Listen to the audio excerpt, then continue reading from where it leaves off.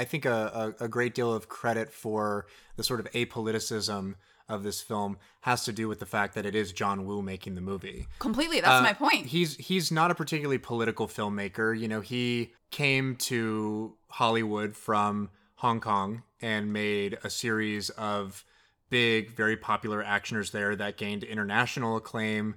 Notably, pictures that he did with Chow Yun-fat, like The Killer and Hard Boiled, which are both masterpieces. And Which Ice just tweeted about today.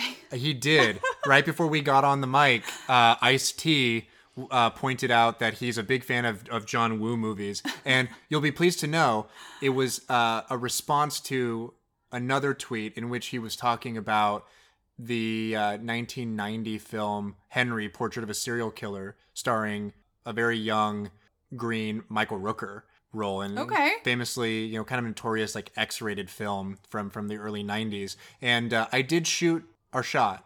I tweeted at Ice and told him, we're big fans of this movie too, and if you want to come on our show to talk about it, we would love to have you. I'm glad you shot our shot. Thank you. You know, that'll be a continuing saga, which is getting Ice-T on the show.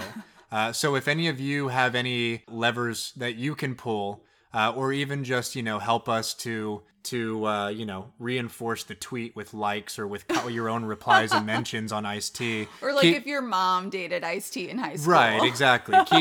Keep threading that needle. Keep pushing for it. Ice, go on Hit Factory. We would love your support there.